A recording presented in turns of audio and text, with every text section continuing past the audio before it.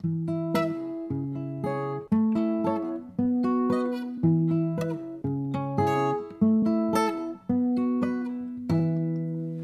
book was better. Hello, everybody. And welcome to the beginning of the end. No.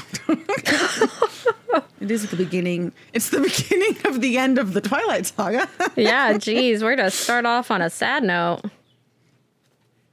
Welcome to the Book Was Better podcast. It's just dramatic. Yes. I'm Kaylee Clark. I'm Taylor Collette. And today we are tackling the first half of the last Twilight book, Breaking Dawn. It's going to be a hoot and a holler, so definitely stick around for that. Like all previous Twilight episodes have been. Yeah. So.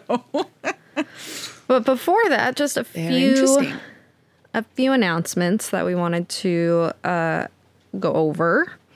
Our new reading calendar is up as of yesterday, so yes. Go check it out. A little late in the game. But we kind of figured everybody knew we were just going to finish the Twilight series out through September, so we weren't feeling ultra pressed to get it out by September 1st. So forgive us if it's this one late. does take us through the end of the year. Mm-hmm. Finishes 2021. Weird. Yes. I know. Ugh. So, and we definitely took some of your suggestions into account and added those onto the calendar. So if you have any more you want us to add to our list, definitely just head over and add to the list. Yeah. Go over to our social media and let us know, and we will happily add it to our next round. I mean, I haven't looked into this yet, but I'm hoping to add like a suggestion box sort of thing onto our website as well, where you could just kind of always just easily go in and just kind of drop suggestions and ideas as they come to you. Yes, our website or you can, is just DM us. A work in progress for sure, but we're getting there. But we're getting there. The other announcement is thank you for entering and participating in our week of giveaways to celebrate our 1-year birthday anniversary thing. Yes. And we did announce the winners for those earlier this week. However, there is one more giveaway coming where we are currently working on a new line of merch that will include not just podcast specific or book specific merch. So we're really excited about it. And so we'll be doing one final giveaway when we launch and release that. Yes. So be on the lookout for that as well. Otherwise, I don't think there's anything else to announce or talk about, right? I don't think so. All right. So we can jump into it. Yeah. We are covering Breaking Dawn Part 1. So last time we talked about how we thought it was through like chapter 18, 19-ish. I didn't have my book on me, so I couldn't check. Well, now I can say with certainty that it is through the end of chapter 19. At the end of chapter 19 is when Bella opens her eyes as a vampire. And that is where the first book, part 1, the movie ends, is with her opening her eyes as a vampire. So we read through the end of chapter 19 and we stopped. So this episode will just be our thoughts on the first. It is not an even split, by the way. No, the first half-ish of the book. Interesting, this book is split up into books. It's not, I feel like in previous books there's been like a part 1, part 2, but this one is split up into book 1, book 2, book 3. And each one has its own like table of contents. And it was a choice. Jumps from Bella's point of view to Jacob's point of view and then back to Bella's point of view. It's interesting. But yeah, so just whenever there's splits, I have to talk about this, right? So chapter 19 ends on page 386. In the print version. In the hardcover first edition. I bought this, right? Like when it first came out. So like hardcover first edition book. And it is a relatively even split. But relatively, right? It's a freaking long book. Let's say it's that a first, big right? book. There's 7 754 pages. Again, in my hardcover first print edition. I don't think the softback and hardback versions differ that much, do I they? have no idea. You read this virtually, didn't you? You don't Yeah. have this book at all, do you? I don't have space in my tiny So- apartment for a lot of books, so I have to be very picky about what physical books I get. Yeah. So it is for the most part a better split than, let's say, like the Harry Potter book. That one was nowhere near in the middle where it finished. This one is slightly past halfway. So the first movie does cover a little bit more than the second one, but not by much. I thought it was a bigger difference at first, but now that I look at it again, it's actually pretty close to even. So the movie was released in 2011. The book was published in 2008. Director was Bill Condon. We are just cycling through directors with these movies. There has not been a single repeat so far. So I sure hope that at least part 2 of the same book gets the same director. We'll find out in 2 weeks, won't we? Good old Melissa Rosenberg, though, holding strong as a screenplay writer. She does get better, but I think it's also her team around her gets better to help support and make the movie seem better in general. So I don't know. Music for this one was done by Carter Burwell, which I think is, again, a completely new person. Nope. He did the music for the very first movie as well. And then casting, this I find interesting because I feel like this movie is one of the first ones where there is a bunch of new people to be casted. And in every single movie before this, the casting has been done by a team of people. And I know in general, they're probably always done by a team of people, but like where multiple people are given credit for doing the casting. And in this one, it's just Deborah Zane, just one person in the movie that I think has the most casting done. Yeah. So I don't know. That was just an interesting thing that I noticed. So there's our team, right? There's our lineup for the movie. Some repeats, some new people. It's fine. And then we go into our summary. So again, I'm just covering what happens in the movie. So just covering the first half of the book. So Breaking Dawn Part 1 opens up with the wedding, right? Bella and Edward are getting married, and then they go off on their honeymoon while Bella is still human, because that was part of the deal with Edward. It's like, you got to experience certain things in like the human experience before I'll change you. And then lo and behold, this was unexpected. I didn't know this could happen. Bella gets pregnant with Edward's baby, but he's a vampire. She's a human. Weird hybrid child. It's a demon. They refer to the baby as a demon a lot in this first movie. So Bella is like, well, oh my gosh, I get to have Edward's child. I'm definitely keeping it. And Edward's like, this is a monster thing that's going to destroy you from the inside out. We have to get it out. And it takes a while for Edward to come around and realize that it is, in fact, a baby with a heartbeat and thoughts. And because of his little special power of reading minds, he comes around when he hears the baby's thoughts and realizes, oh, it's human in that way. And then she has the baby. It's very grotesque and traumatizing to her and everybody involved, including us, the readers and viewers of the movie. And then she dies, basically.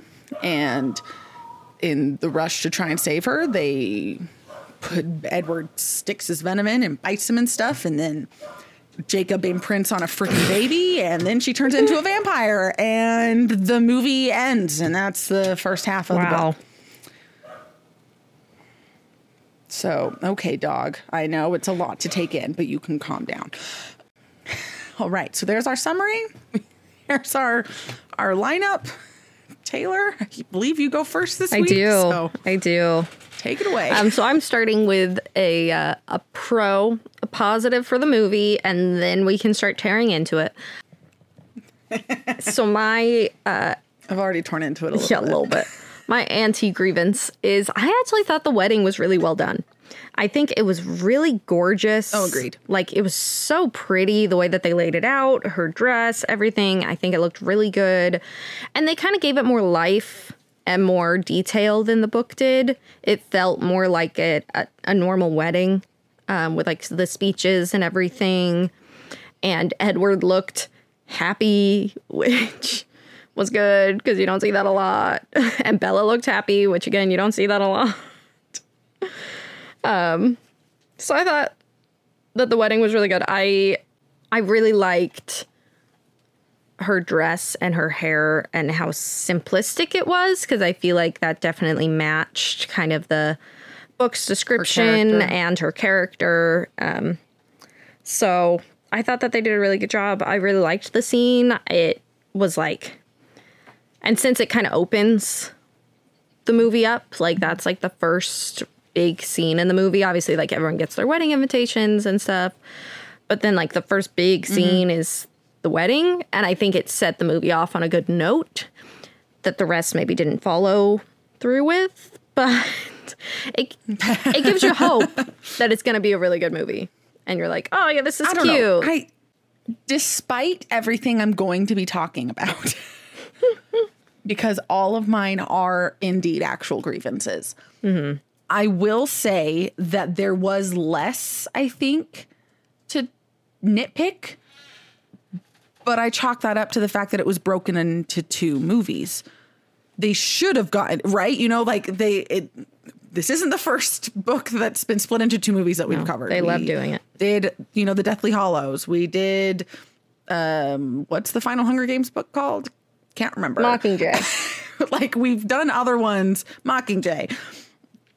And, you know, I expect them to be much, much closer in the book to movie adaptation when they're splitting a single book across multiple movies. So I do think for the most part, this movie, there was less to tear into. Yeah. But there's still a good chunk that we'll talk about. But it's my favorite one.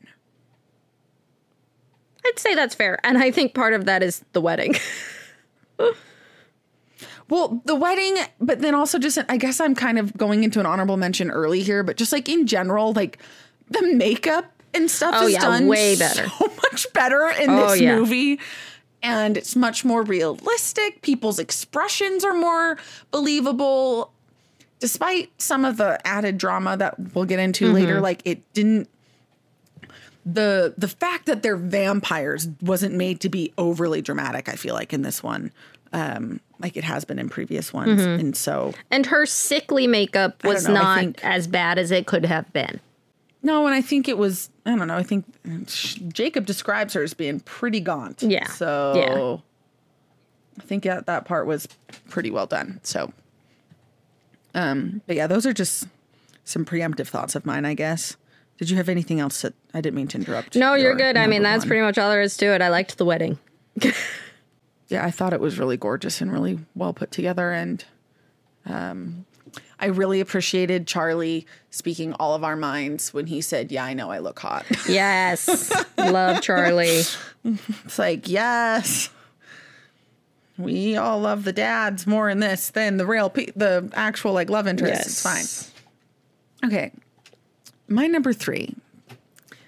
And this one's my number 3 only because it's not in this movie very much, but still enough to be weird to me and really weird me out. That creepy CGI baby. And here's the thing. I feel like in that first scene, when like she just gave birth and like the baby is still like covered in blood, she looks for the most part like a normal baby there. Still cuter probably than like your average newborn. Like her hands weren't purple and feet. Like I give birth by C-section. That's how I gave birth to both of my girls. And so like, I know what like a new baby just ripped from a mother's stomach looks like. And not as cute. Definitely not as cute in real life. But she's like a vampire baby. So she's supposed to be like perfect, right? Perfect. And I think that was there. Except then when you see her later, like when Rosalie's holding her or when Jacob sees her for the first time, and she just looks so unsettling. So bad. What's with those eyes? It's real bad. The eyes just give me such creepy vibes. I don't like it. I don't like looking at it. I don't like looking at her. I realize she's supposed to be a she, but I see her and I just think, what is that? Like, what is it? Because it does not look like a baby. Like, it's not, just it's weird. not human. It's not like vampire. It's something else. It's CG. I just don't understand what was the thought process, because there are plenty of very attractive, very beautiful, almost baby doll looking babies that are born into this world every day. Really? Mm-hmm. You couldn't have just cast a baby that fit what you wanted. You had to do this weird CGI thing. Well, because it's so obviously CGI and it looks so bad. I think what they were trying to do was, because it is a half vampire baby, it shouldn't look, one, of this world, and two, she's like aging very, very quickly, so she doesn't look quite like a baby should look, and they would have had to like cast a lot of different ages. Aging quickly, because she's aging quickly doesn't mean they couldn't have still used the real baby for a baby. Yes, well, because it is a baby for a while. It is a baby that they then CGI'd the face of. Like, it's half of the scenes are with an actual really baby. Weird face. Half of the scenes are with a some gross great CGI work of faces. The next movie is when we'll see the gross puppet. And they could have done better. The next movie, I'm going to talk about this more probably. I don't know. I haven't seen part 2 in a while. It's bad. We'll see what I'm thinking. It's bad. But it's not. I'm scared. I didn't like it. It was very off-putting. It was unsettling. Yeah. I don't understand. While she was a baby, you could have just kept it as a baby. I understand when she's starting to get older. No, even still, we only see her as, maybe, if my memory serves correctly, we only see her as like maybe a toddler for like a very short scene, and then as a kid. It's not like we see her in that many stages of aging. I don't remember. Really. I don't know. But either way, you could have just cast some people instead of weird CGI work. Okay. That's enough. I'm just rambling and ranting now. So enough of that. It's fine. So yeah, that's my number 3. Weird, creepy CGI baby. So my number 2, and this is something we've kind of discussed before with it being third person versus first person, and just not being able to get that inner dialogue. One thing that we really missed out on in this book particularly was the wolf pack and their ability to communicate telepathically. Mm-hmm. During this book, and especially the scenes that are from Jacob's point of view, there's almost a constant conversation going on with the wolves telepathically. And obviously in the movie, that they only show it like telepathically like once or twice, and it's like very subtle. The rest of the time they're just talking like normal. And I get that in the movie it probably would have been very hard to effectively show telepathic communication between these characters. I think they could have done it, but anyways. But because they had to cut out a lot of the telepathic communication, you actually lost a lot of the character development between not only all the wolves, but especially Jacob's new smaller pack with Seth and Leah. I say Leah. I don't know. And their kind of awkward start to more like bonding situations, to becoming more of a pack. And so you gotta move your foot, Kaylee. Oh, sorry. I can't see you, so I just assume you can't see me. My feet are up. I'm like... No, sorry. That was very distracting. Well, now you can see my knees. Anyways, okay. So I just feel like when I watched the movie, I mean, I still love Seth. I think that they did a good job casting him. He's very cute and likable.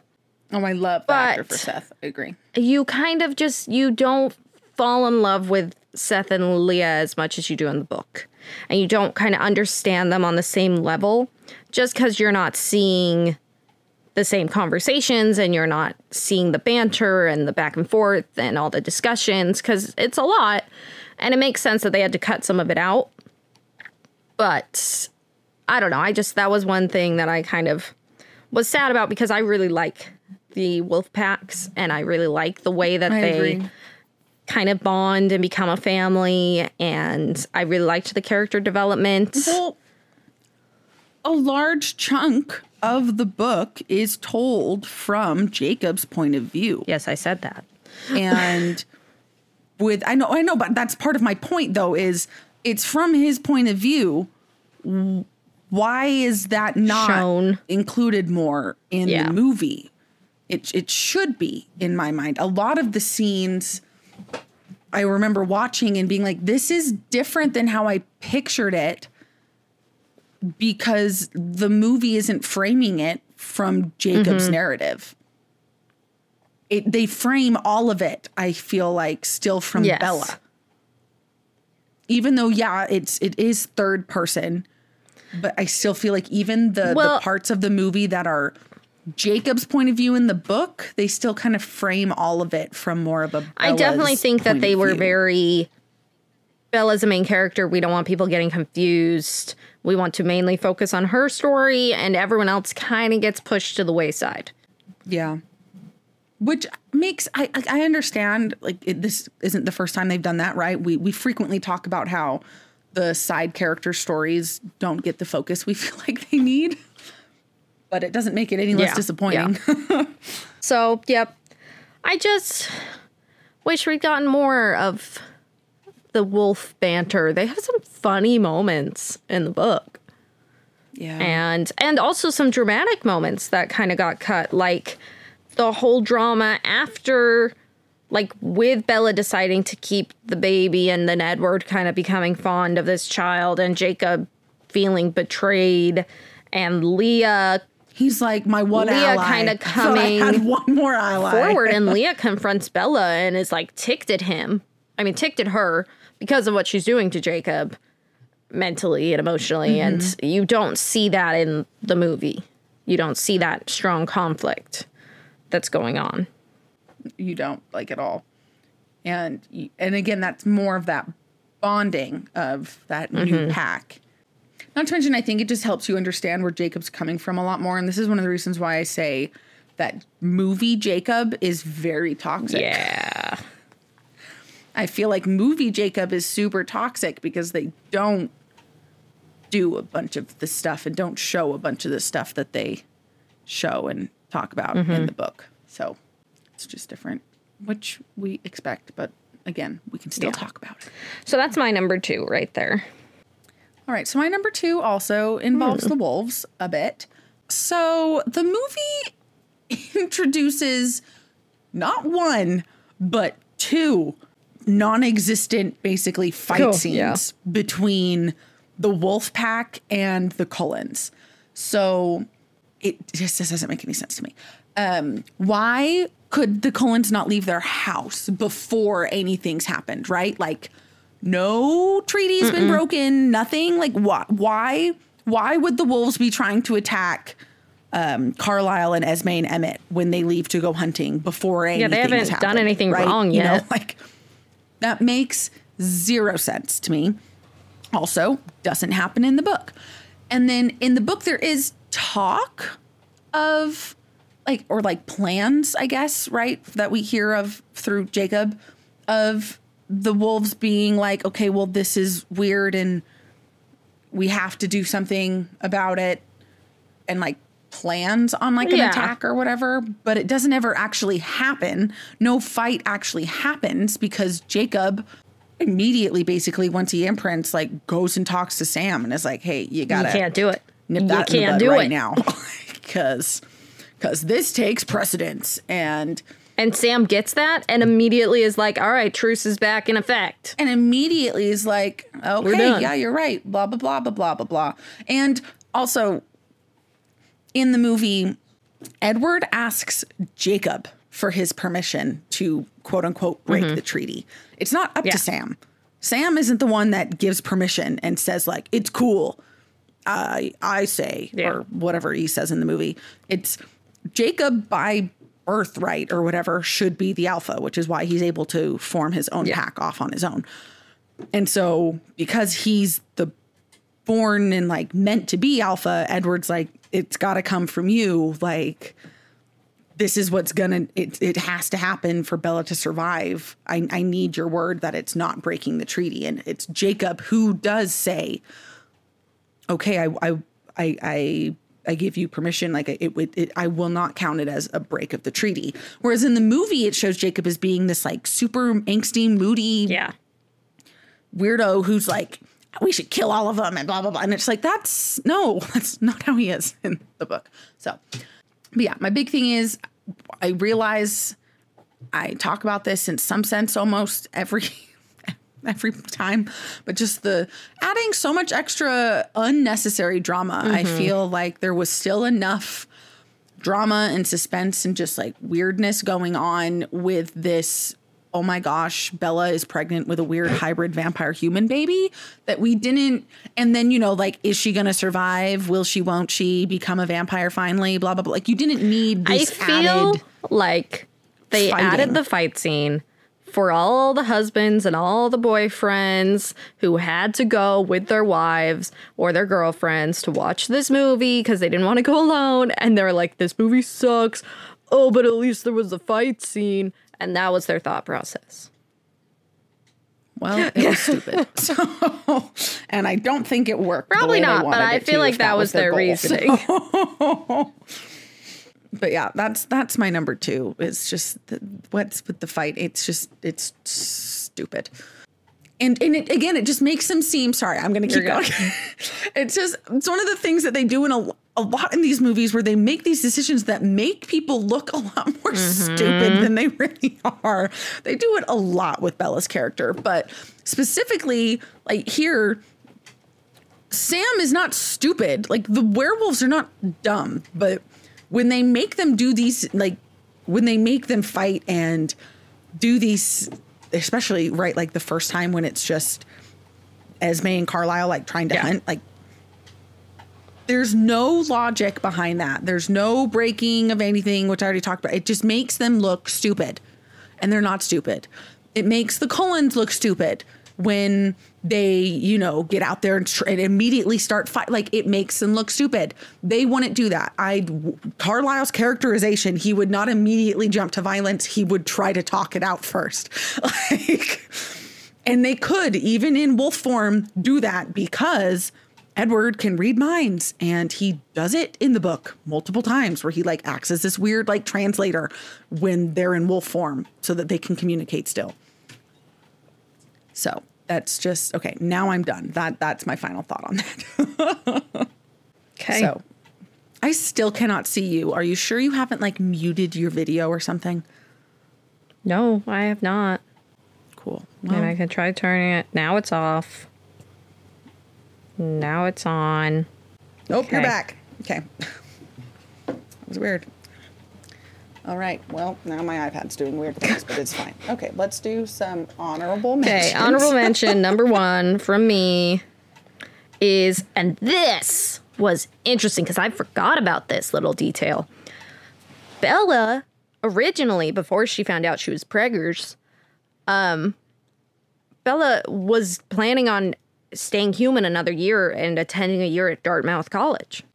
And they totally left that out of the movie. But I think it's such an important detail to see that she was like, had these plans and was like totally gonna be like, yeah, I want to experience college and I want to, you know, do a little bit more before I become a vampire and have to cut everyone off. And then she gets preggers and everything goes out the window anyways. But I thought it was an interesting detail and I'm kind of bummed they left it out. So that's one of mine. The weird Volturi scene at the end. It's like in between like the first part of the credits and then the scrolling credits. There's that weird scene with the Volturi. That's weird. That was unnecessary, I think. Her transformation into a vampire, they definitely mellowed that out in the movie. Oh, yeah. It's way more intense. The book's description of it is In awful. the book. Granted, I feel like the birth scene for the most part was straight out of the book, including a lot of the like breaking of bones and blood and like horror and pain. And So it's like Jacob they went from freaking out and really everyone intense, and freaking then they're like, out all right, we should probably hold back. that was enough intensity. We don't need much more. So But yeah, so the birth scene was actually fairly accurate, which didn't no, need to be, you that's know? the funny part. That part didn't need to be. That was traumatic for everyone involved, as I mentioned before. And so, yeah, I just feel like her transformation seems a bit more like mystical and magical rather than the painful, excruciating process that the book describes it to be. So that's another one. The scene where she finds out, or, you know, kind of finds out to like, Where she holds her stomach and stands sideways in a mirror. She's so flat. She has no bump. She acts like she does. She doesn't. It's okay. Robert Pattinson can't get over that scene either. He thinks it's hilarious. He talks about it in quite a few talk shows when he has to be interviewed after this movie. Speaking of also, just in general, like the romance scenes, a lot of them The whole honeymoon. were just really The whole awkward. honeymoon was rough. I feel like some of it was fairly like accurate awkward, but then some did of we it need was to just see like, it? why is this still Did we need so to see weird? it? Because like when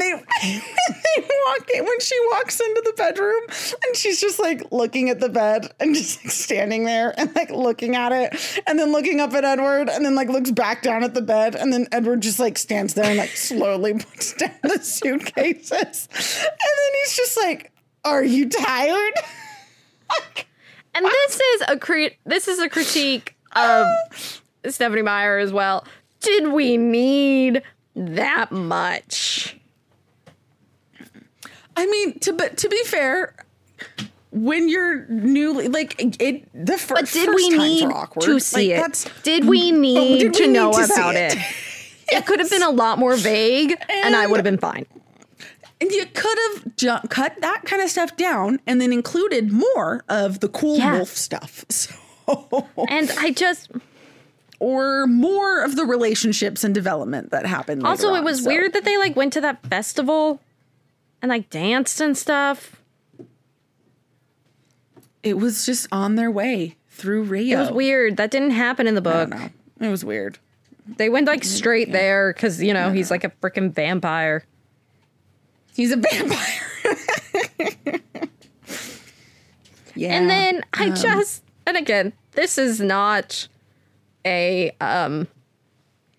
movie specific critique. I gotta get this out there. How in the heckity heck did she get preggers? Where is the logic in that? I understand the He's logic in dead. that. No, he doesn't have a heartbeat. So how is the blood pumping? But it's not blood that's pumping. What's doing the pumping? So I don't understand. So I'm not going to go into much detail. We're going to keep this PG. But It baffles my mind. basically, the reason why female vampires can't procreate is because their bodies are unchanging. Yeah. So is the guys. Right? But guess what? Men, even human men, can get somebody pregnant up to the day they die. Some 95-year-old dude could get a 20-year-old pregnant because men's bodies never go through like a change. They never go through a menopause. I'm something skeptical. Like that. So in theory, just because a man becomes a vampire, their body doesn't go through the same kind that of seems change pretty as a sexist. females does. That is, but also science is kind of sexist because let's think about all the things that we as women have to go through that men don't have to deal with. So I don't know. I never understood it. and I still think it's stupid to this day. I still don't love that that's where the story went either, but I can kind of wrap my head around how and why it think it's stupid. But when we get to my number one, we'll really talk about what's stupid. So. Yes. But I had to get that out there. Let's see. My other ones. Sorry for those listening to this with children present. We tried to keep it pretty. We tried to keep it as vague as possible. Please don't report this episode as explicit. It's not. The movie's not rated R, so. PG-13 though. PG-13. I don't know. I don't think we ever claim all of our episodes are PG. No, but I don't mark any of them as explicit because we don't swear and we don't. We're not explicit in our discussions. Super explicit stuff. Okay.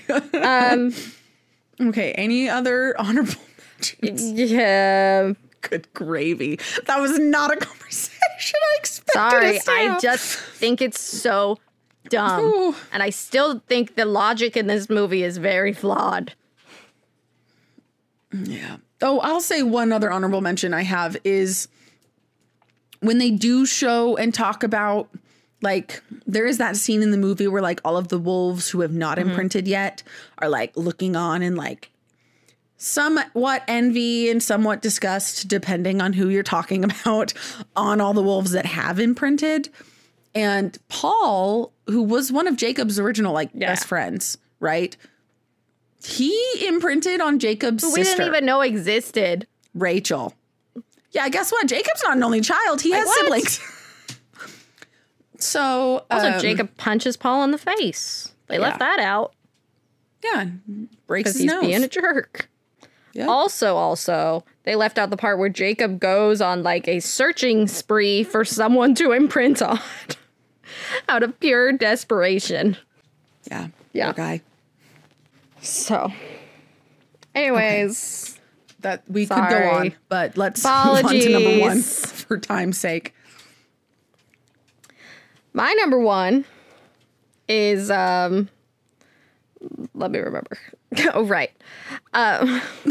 Sorry. I got distracted by the nonsense that is this story. My number one is that they cut out a lot of the scenes between Jacob and the other members of the Cohen family. Specifically, Rosalie and Alice are the ones that come to mind. In the book, Jacob has a lot... Huh? And Carlisle a little bit too. Oh, yes, and Carlisle. Jacob has a lot of scenes with Rosalie where he kind of like has back and forth like joking banter in a very like little brother kind of way where he like makes a bunch of blonde jokes about her and she's like, I've heard them all, don't worry. Or he throws a... He like looks at Edward and he's all like, has she actually heard that one? And Edward's like, no. And he like throws a bowl of fruit at the back of her head and she's mad because it got fruit in her hair or whatever. Like just really like kind of silly scenes. But I feel like that's good because it balances out with the absolute intensity of the rest of the movie. Yes. Let's lighten the mood a little bit sometimes. And it's kind of like a fun back and forth that I think endears Rosalie to Jacob. So she's a bit more in his like favor when the whole imprinting thing goes on. I'm not going to get into that. Yeah. Or with Alice, because Alice can't see any visions about Jacob, because he's a werewolf. She can't see anything with the werewolves are involved. And the whole thing with the baby is making her brain go just like crazy and giving her headaches. Well, because she can't see visions about the baby either, because she hasn't met the baby yet. And she, like the wolves are one zone that are like just permanently locked out just because of what they are. But then also the baby is, again, it's this new hybrid thing that she's never experienced before. So she can't see visions about the baby either. But it like messes with her more than the wolves do. Like it like gives her a headache. It gives her like major and headaches. She'll go and hang out with Jacob because it's kind of like a giant Tylenol where it just kind of stops the headaches for a while.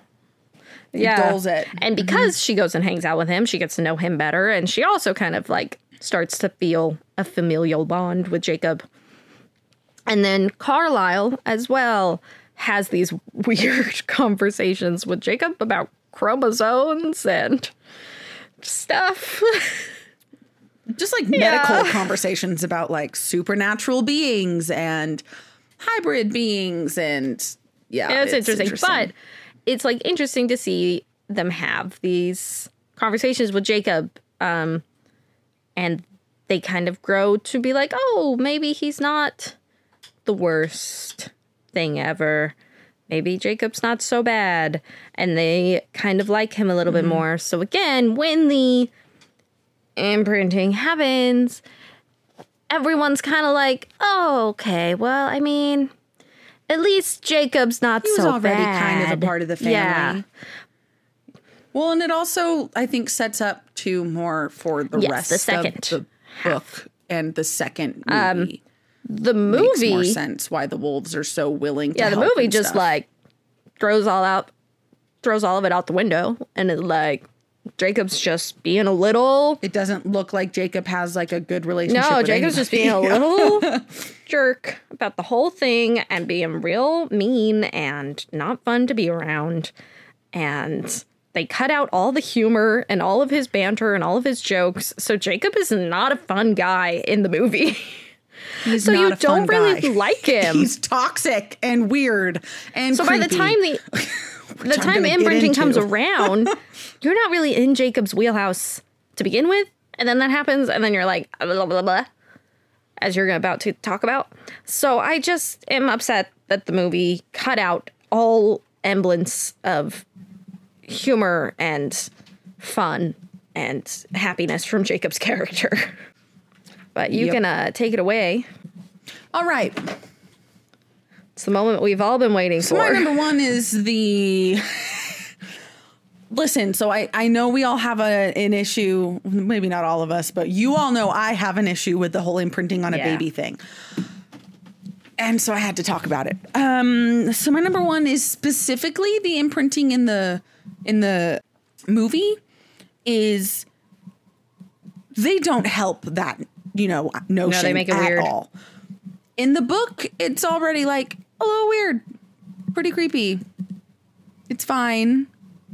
The way it's described makes it better, but still creepy. And then the movie just like takes it like full on Creepsville, starting with the fact that, okay, so in the book, right, he's not barging into the room at the baby out of anger with plans to kill. Yeah, he's not gonna murder the baby. What the heck? He's not gonna murder the baby.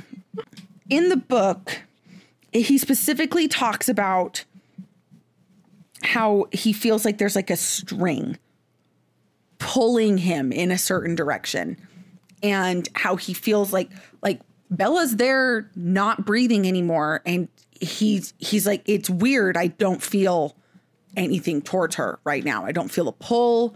I feel this weird pull downstairs, and it feels like a string, and he follows it because it's just like this weird feeling inside of him.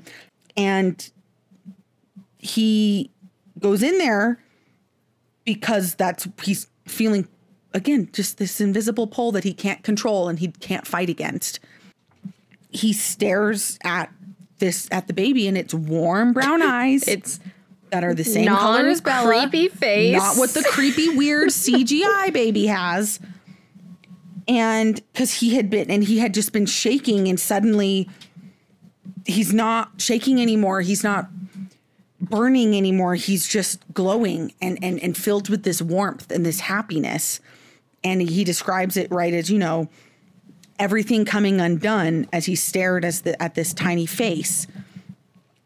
And it was, it's a little bit more poetic, a little bit more beautiful. They try to pull some of it in where they do this weird voiceover about gravity, but in the book, all he says is The gravity of the earth no longer tied me to the place where I stood. It was the baby girl in the blonde vampire's arms that held me here now.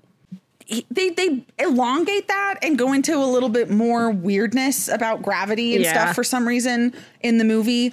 But in the movie, it starts off weird and creepy in the fact that he's in this rage and he's like marching in there with every intention to kill an infant. You can't see me. But I'm just like... She's flailing. She's doing a lot of flailing. So it starts out creepy because he has intentions of killing a baby who we know has a heartbeat, regardless of this weird hybrid vampire thing. Like, she's also human and has a heartbeat and is like a living, breathing thing. She's a baby that he goes in there with plans to kill and murder and rage. And then he like sees her and then just like drops to his knees. And then there's this weird like montage future thing where he can like see their future together. It's weird. What? It's weird. He's not Alice. He can't see visions of the future. That's not how imprinting works. Again, too, because it immediately adds this weird connotation of like romantic love to his imprintation. The main problem. Imprintation, is that a word? To a baby. Like, she's still a baby in this instance. And even throughout the next movie, she's never older than, I want to say, like 8 or 9. I'm pretty sure that's like the oldest she ever like visually looks. Probably even younger, maybe like 6 or 7.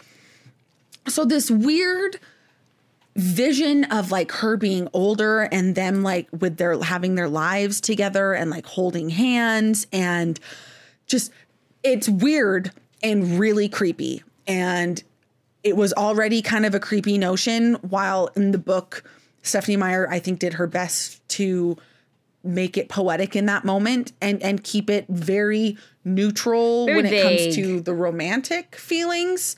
It's very platonic in the beginning, I guess, when it comes through Stephenie Meyer's description. But the way the movie shows this like immediate like, oh yeah, and then they'll grow up and fall in love. Like, she's still a baby in this instance. And that's weird. And it's weird that it's already a weird thing and you're making it weirder. Not to mention the fact that the baby he's imprinting on is creepy AF looking. It's a nightmare she's got baby. This weird CGI face. It's just a nightmare scene, okay? That whole scene is just bad and I don't like it. So that's my number 1. And with that, we are done with part 1. I mean, I gotta step in for a second. Still have another part to go. With the imprinting. The whole concept is rough. Like, we'll put it out there. We know. It's not great. Yes. I commend Stephenie Meyer for trying to think of a way to explain Jacob's feelings. How Jacob stays in the life, like stays in their life and stuff. Without just having him get over Bella like any normal person would do. But I definitely think there were better ways they could have done this. Sorry, Stephenie Meyer. I know you tried. It didn't work the way I think she planned it to. I think that everyone just kind of realized, no, that's weird. I think she could have also gone about it a better way, where maybe he didn't imprint right away. You know, maybe I've said that before. Where it's like maybe there's like an age that they have to get to before they imprint or something. It's weird that you can imprint, because it's still weird when, I know they don't really talk about it much in the movies, but they still show it, right? Where Quill is standing at the water's edge with like a 2 or 3-year-old. He's imprinted on that 2-3-year-old girl. It's weird. Why can't it be like when they reach the age of maturity or something, you know, like less weird when you imprint on like a 16-year-old and you yourself are still 16, 17 or whatever, you know, like, I don't know. So I think that they easily, my iPad just fell. I think that they very easily could have done, because she grows up real quick anyways. They could have done a montage. She could get to that age of maturity. They could do a montage and then boom, she's older. Then he imprints, and you know, or have him. They wouldn't even need to do a montage. She could have been that age by the end of the second book or second movie. You know, she could have easily been that age by the end of the book with how quickly she was aging. So it just, It's just, it's its own thing. We'll probably talk more about it when we do part 2. Yeah, because there's more to it. I mean, it's, yeah. Anyways. We were a little late getting our Fan Faux Pas post up this time. We apologize. But we do still have a Fan Faux Pas to share. So this is from Jill D. She says, I loved the changes to the wedding scene. The toasts are hilarious, and it was so nice to see Edward actually smile since he spent the rest of the movie looking like he was thinking of sad puppies. But I wish they had included Bella's dream about the baby in the meadow. I think it would have helped the viewer understand her maternal instinct to keep the baby better. I agree, especially because the dream they did make her have was weird. Didn't make any sense to me and was weird. So it was just weird. So yeah, we agree with you there, Jill. And yes, we all loved that wedding scene. Did anybody not like the wedding? Like, I feel like that's a scene that everybody has to have at least enjoyed. Even if you didn't like anything else in the entire series. There's 5 movies, right? Like, even if you didn't like a single other thing, like that wedding scene was beautiful. It was really well done.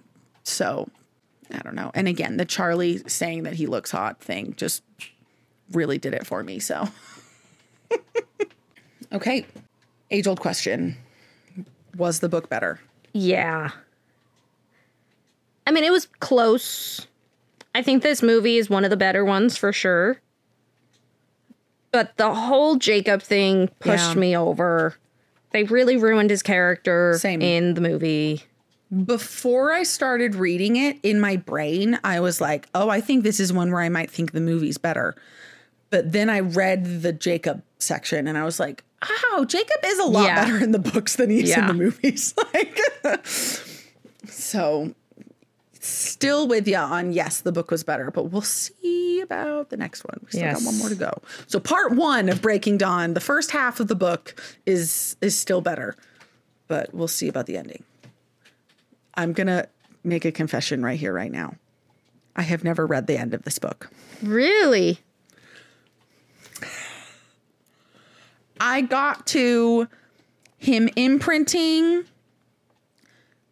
Bella freaking out about him imprinting, and them knowing that the Volturi were coming before I was like, I cannot do this. This is the weirdest ish I have ever read.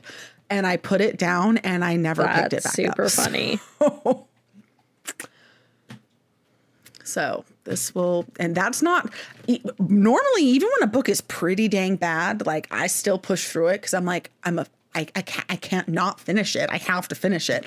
This is one of those rare instances where I was like, it's such a long book too. And I just looked at it and there was still so much to go. And I was just like, I do not like this. So I just put it down. Well, this will be interesting for you then. Finish it. Yes. So we'll see. We shall see for me. But next week, we've got a mini-sode coming out where we're going to be talking about, we've talked about in the past what our favorite TV shows are. We're going to be talking about some of our favorite movies next week, especially because not all movies stem from books. So some of our favorites we will not be able to talk about in a normal episode. So this is our way of still being able to talk about them. And then in 2 weeks' time, we will finish the Twilight Saga with Breaking Dawn Part 2. And we will move into a new age. But yeah, we'll get that our reading calendars out. So you can kind of start prepping for what's the fun what's things to come. On the horizon. On the horizon. As well as, again, yeah, we'll just be releasing a new line of merch and doing another giveaway with that. So be on the lookout there. Otherwise, have a great week. And don't forget to read.